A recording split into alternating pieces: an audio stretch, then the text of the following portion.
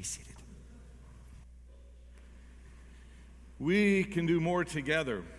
I think that's a really timely piece when you especially think that as of tomorrow, we're in the one-year anniversary of the Harvey flooding. I guess the water already started coming in, but I guess the significant things I can remember were happening by last year Sunday afternoon, which would equate to tomorrow.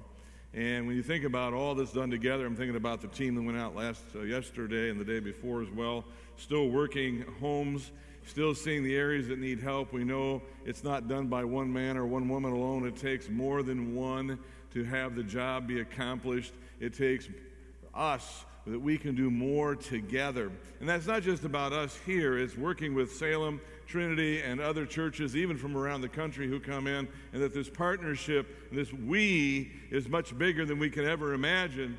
But our we also includes us, not us to sit back and wait for the Michigan, Wisconsin, and other folks to take care of it. It takes a we can do more together. When we think about today, we're saying Godspeed and farewell with Ron Robinson. We're going to have besides tacos with the guys, you can eat all you want. You won't have to eat the rest of the day. We got tacos, we got donuts, and we got cake, I believe. So you're going to be full, and make sure you are. But, we've done a lot in our partnership in the gospel with Ron and his family. Has been a wonderful run here at Resurrection from before I came to the years I've been here as well. And we're thankful, Ron, for you, and we're thankful for your family, and we're thankful that we have done a lot together. But our partnership just simply is extending a little further over to Florida is all. It's just a little bit more space as we do more together. Googles are, as we see the flowers here, 61 years of marriage.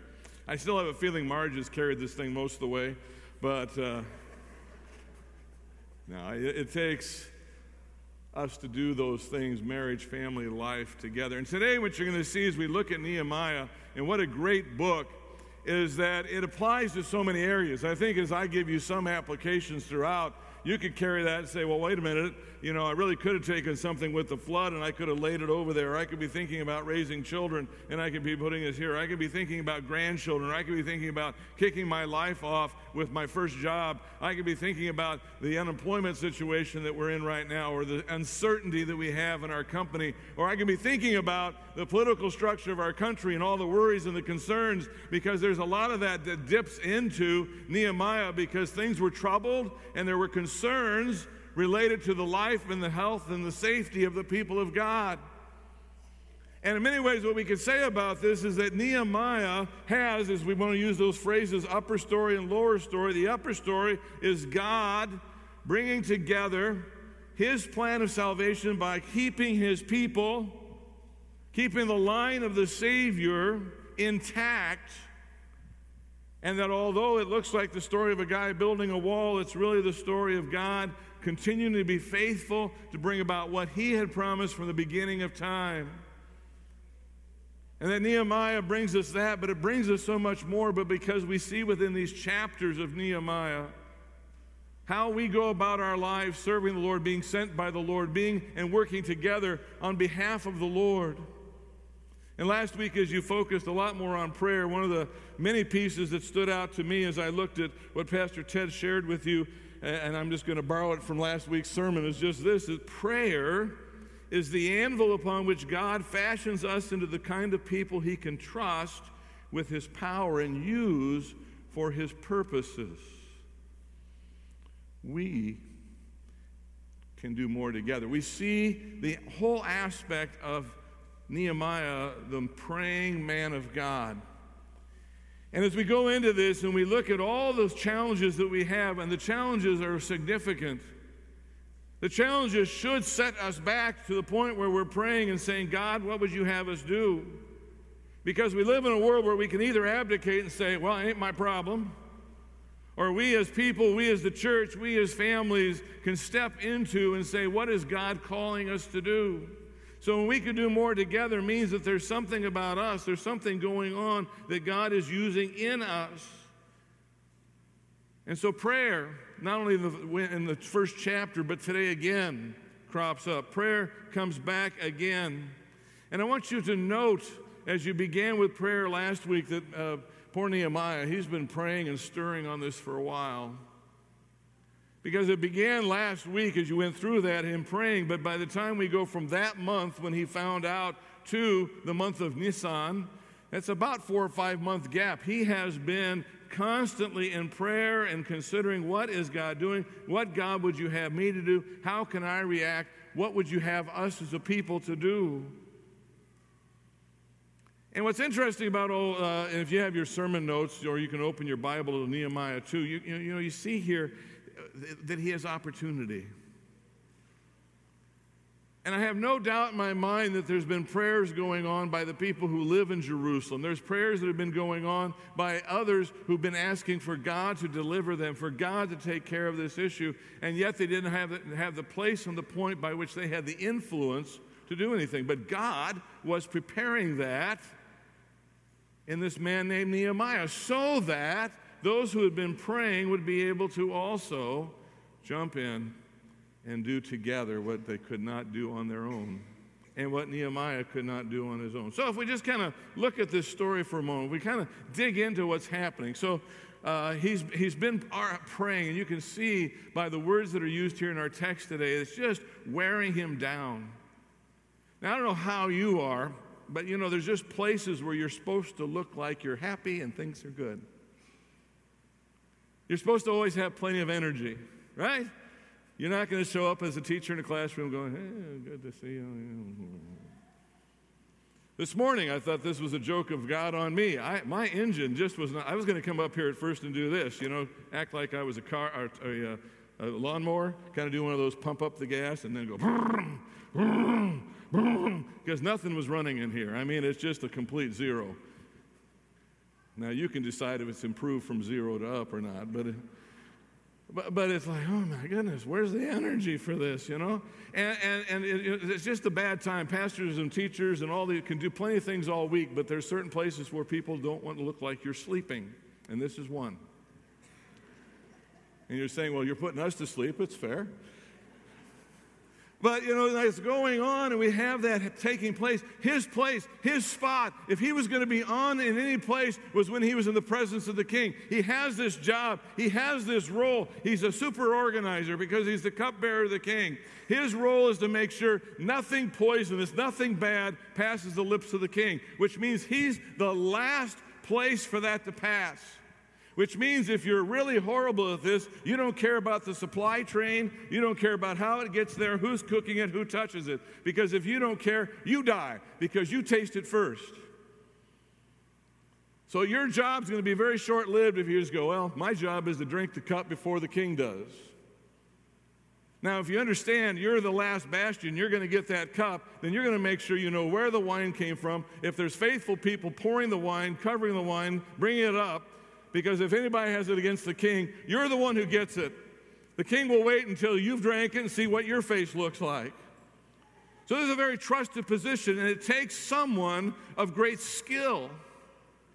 And so as he's gone through this, he is getting worn down. The other thing is, generally in these kinds of countries, you're supposed to not only be skilled, but you're also supposed to be at your top of your game legally. And in fact, if you don't look good in front of the king, it could mean death. If some of you are familiar with the book of Esther, there wasn't just a matter of what your countenance is like, it's whether you can show up or not. If you remember that history, if that piece there that Esther wanted to go talk to the king without being invited, right? And she feared death. Nehemiah needed to put on a good face, but through the time of prayer, through the time of just getting down on what's going on, and that God was calling him to something more, it says his face is sad to the point where the king says, so why is your face sad? Are you sick?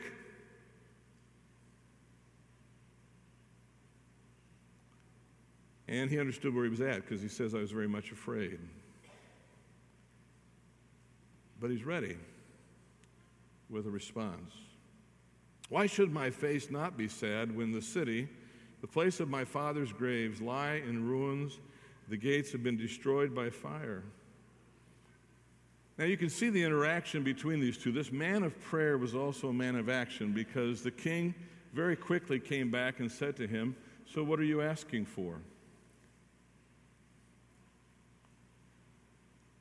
Now, many of us will, moan about all the things going on, whichever side we are on the aspects of security of our nation, immigration, economics, jobs. But we will moan and whine and pray, but if asked, what's your part? We go, well, it ain't my part. I have nothing for you. Can you imagine if Nehemiah would have said, well, I don't know. No, he jumps into this, and so this man of prayer is understanding this. So we could do more together. I want you to just think about these phrases as we look at what his response was. He said, when our hearts are broken, what we want to see and what we're going to be about is that impact for the future.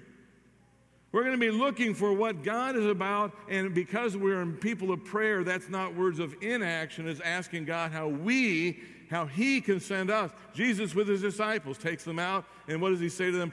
Pray to the Lord of the harvest that He might send workers. That was not somebody out there. He was asking them to pray about themselves. When we're willing to pay that price, are we willing to jump in to those places that God is calling us and we see issues?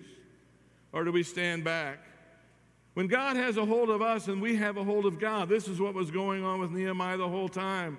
God had grabbed his heart. He had got him a passion about what this situation was, but now Nehemiah spent every waking moment with the anvil of prayer, finding God shaping him for this moment. And you have to be willing to make a personal investment. And that's what we see here. So he says, what are you requesting? He says, he prays. He prays. And then he says, if I found favor in your sight, send me to Judah, the area where Jerusalem is, to the city of my father's graves that I may rebuild it. He was engaged in saying, if this is something that needs to be done, send me. So do you have a concern about the next generation and the generation after that? If you do, will you and I stop moaning about it and do something about it? Are we looking for some magical people to come in from the outside for Sunday school? Are we looking for someone else to pull our children into worship? Are we looking for someone else to talk to them about God?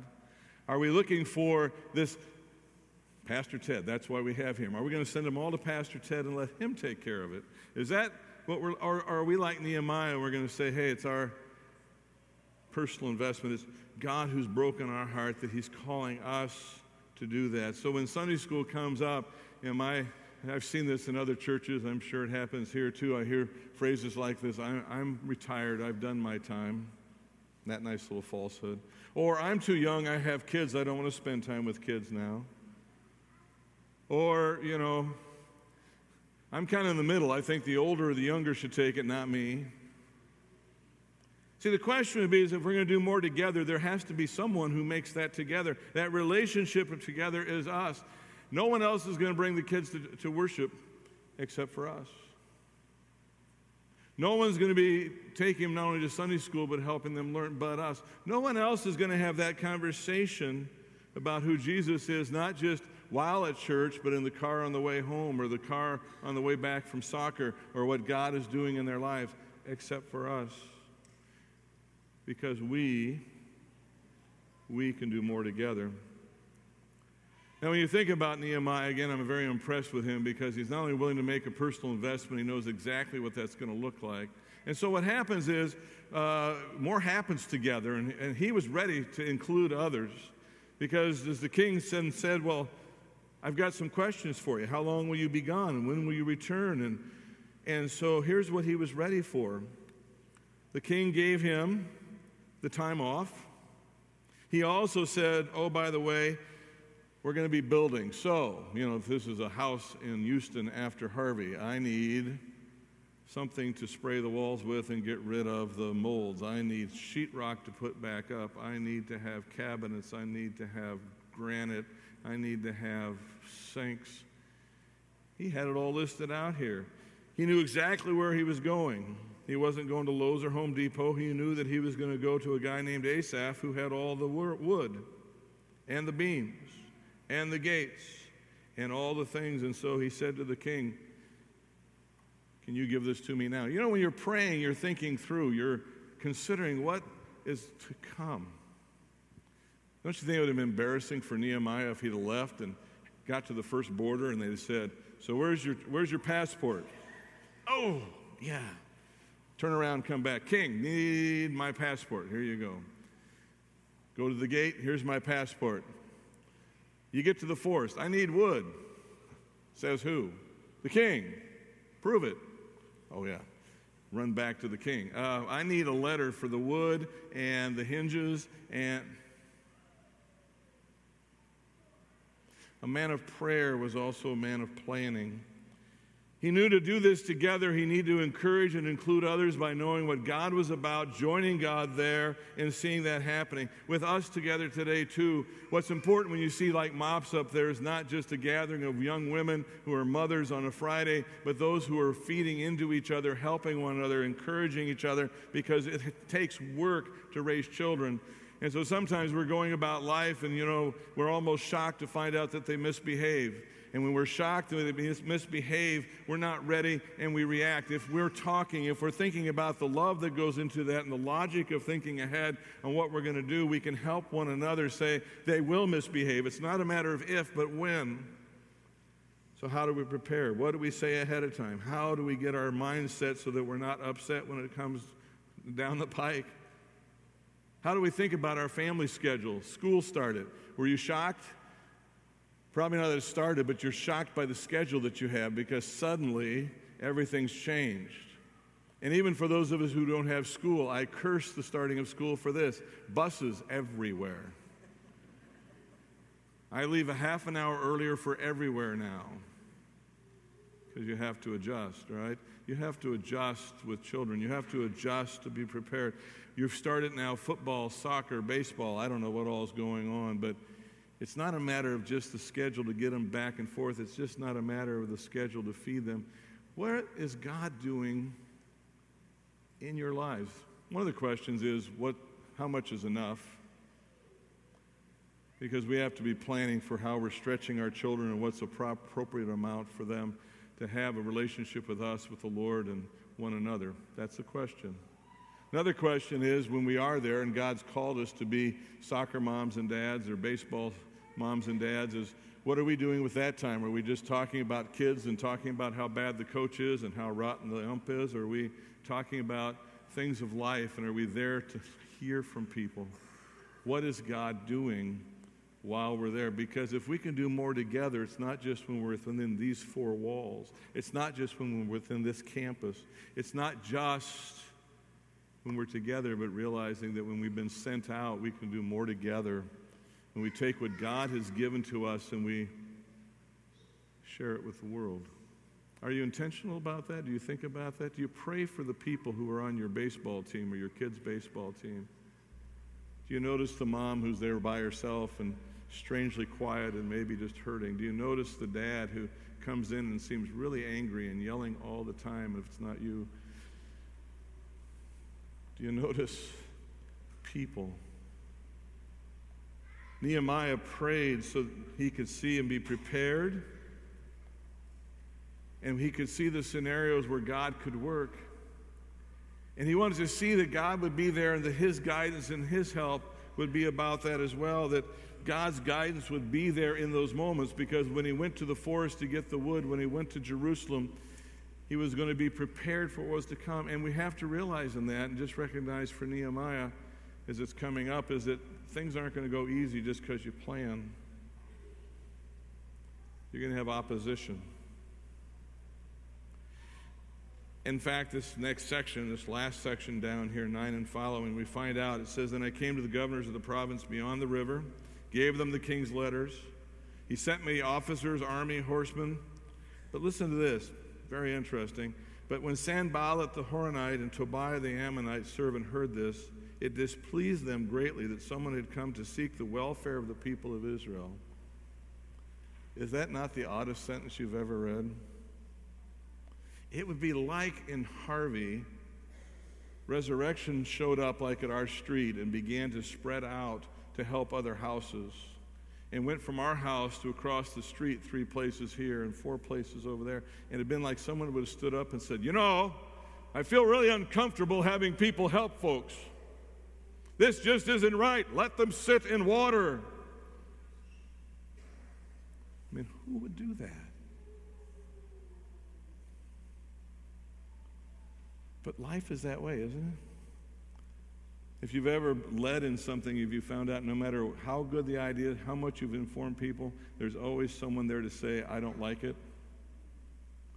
Have you ever noticed when you have made plans for devotions with children, to be in worship weekly, to make sure to be a part of teaching a Sunday school class, something always comes up. It may not be a Sanballat and Tobias, but something gets in the way. There's always opposition to doing what God has called us to do. For Nehemiah, he realized, and for us, that stepping out together is where we're at. We have to step out together because we're going to meet opposition. There are going to be people and circumstances that are going to come across who are going to be against any good thing that God is calling our hearts through prayer to go forward with. And frankly, it's not going to even make sense to so many people. You know, to the world, it doesn't make sense that you would take time. To the world, there's living by, it used to be called the 20-80 rule. Now it's called the 10-90 rule. That is 10% of the people do 90% of the work, and that's what happens in schools, sometimes churches. Because why should I put myself in there? Why would you do that? Why would you take your time? It doesn't make sense. And for Nehemiah to show up, if he would have thought everybody's going to stand up and say, amen, let's get her done, he'd have been foolish, because there are always those who oppose a good thing. Let me kind of take a little path here. He said, you know, there's lots of applications here, whether it's working with children, working together with our Sunday school, worship, town, all these things that we have going on. There's always reasons and things that take place with that, Harvey. But there's also kind of a personal end to this, and this kind of began to strike me, and I want to see if it hits you, because I'm looking to challenge you, but I'm also looking for you to challenge me a little bit on this. This actually started back when I was probably about 45, because when I was 45, I realized I was about halfway through my career. I mean, was it 45 for you, 50, 60? Maybe some of you are going to go to 100, so your halfway point still hasn't hit there. But somewhere in that range, I began to realize that planning was going to be really important on several levels. One is, you know, how do we prepare things for our own children and in terms of wills and that type of thing. But the other thing is how do you become a generous giver, not just during your working years, but throughout your lifetime? And, you know, you think about it, but you don't do a whole lot with it. Well, now that I've pushed the magical age of 60, actually I slammed through that magical age now, but it's still back to, you know, with the world as it is, you know, how do you help and encourage things for your family? How do you give in a way that is pleasing to God? And you know, things change. You know, it's so different. I remember when we were talking about this with some friends the other day when I got out of the seminary. So after doing, you know, college, 4 years of grad school, get out of school in 1984 and got my first call to 2 churches in Iowa. And we were so excited because we were going to make almost $16,000 a year. And that was like, wow, that is amazing. We're going to have money rolling out of our ears. Because after you've been living on $500 a month and eating a lot of beans, you know, we might get meat. But I remember at that time, you know, how do you start saving? How do you give? You know, when you talk about that 10% and do that part. Well, then later we moved to 1990 to Resurrection Spring, and we looked at the call documents, and effectively I was going to receive a raise. Of course, I've gotten a few raises over time, but starting in 1990, coming here, I was going to get all of $28,000 a year. So, man, we're really going to be rolling in it. Man, I tell you, we got more money coming in and out than you will ever see anywhere else. Woo-hoo! Of course, then you realize it's higher insurance and blah, blah, blah, but anyway. But you're still looking at it and saying, well, God, how do we give out of that? And I remember during those years there was things with 3 boys and always kind of fighting this aspect of, you're giving 10% but want to do more. And then there was times as we built this building, I remember because of the commitments to this, we actually went up to 15%, which was just totally ridiculous because I don't know where we found that 5% to go on top, but God provided. And over years, we've had some wonderful things happen, including Ursula getting a job. So we became a 2-income family about 15 years ago. And the thing that began to dawn on me as we've continued to faithfully give and wrestle through college and all that type of stuff was that we'd been giving. And I've been trying to figure out, just kind of not a narcissistic way, but kind of what have we given to Resurrection and beyond over these years. And it began to kind of pull at me is that, and I don't know why this came up, but my thought was, God, how could we give through our lifetime $1 million? How could we give $1 million? Where do we stand now? And if we take that, and what would you plan, and how would you work out your life? And see, the reason this makes a difference is that in terms of not only regular giving, but things you're doing with your family and plans you're doing. And I'm trying to make right now, get together with people who are smarter than me to talk about various ways that you could provide either insurance as a gap with that, and lawyers and blah, blah, blah. But it's kind of like, well, how could that happen? Now you might say, Pastor, that is the dumbest thing I've ever heard. Or you might say, you think too small. But this particular text, and this is why I'm sharing it with you, it just raised it up in my heart again, because I saw somebody who saw the need of the walls of Jerusalem. And when I looked out there, and Ursula and I talked a little bit about this last night, and you see the need to connect people with Jesus Christ, it was kind of like, well, he prayed and he planned. He prayed and he planned. He prayed and he planned. And so I keep thinking, I think I'm doing too much planning and not enough praying. And I wonder how you do that. And that would be my challenge for you as you look at your life and you're planning for your kids or planning for giving to the Lord or planning for how to impact your community. It goes back to where we started last week. Are we praying? Are we praying? Prayer is the anvil which God fashions us into the kind of people he can trust with his power and use for his purposes. So I don't know if any of those grabbed you. It might be the one, talking about kids. It may be talking within your own household. It might be what we do together here and the importance of us all being a part of a team in terms of our Sunday school classes, our Bible classes, our worship. Maybe that grabbed you. Maybe it was, or for some of you, you're thinking about legacy with your children and legacy for the Lord, and maybe that grabbed you. I don't know. But there's so much more there that you can pull out of, so much more, because Nehemiah was getting into the nitty-gritty. He was getting into the nitty-gritty of what is God going to do and impact through his life. And I'll tell you, when we live in a time and place like this, I think it's important for us to ask good questions. What is God wanting to see through us? What is God wanting to see through this church? What is God wanting to see through our family? What is God doing to build his legacy? A legacy by which he invested it all. It wasn't a money investment. It was the investment of his son.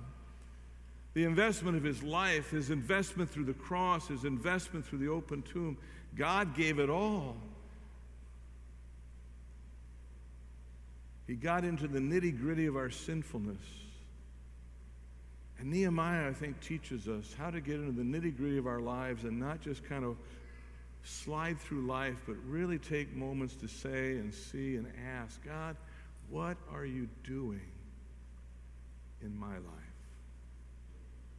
Father, we give thanks to you because you, I know, are doing many things, and I don't know if any parts or which parts, or if people are coming up with their own applications that Nehemiah struck in their heart, but I know that your Holy Spirit is at work, and I do ask this, is that as we go through this book, Nehemiah is teaching us many things. We see a man of prayer, and we see a man of planning. Lord, help us to be both those who pray and then actively plan, but plan not for our own self, but plan for what you're about.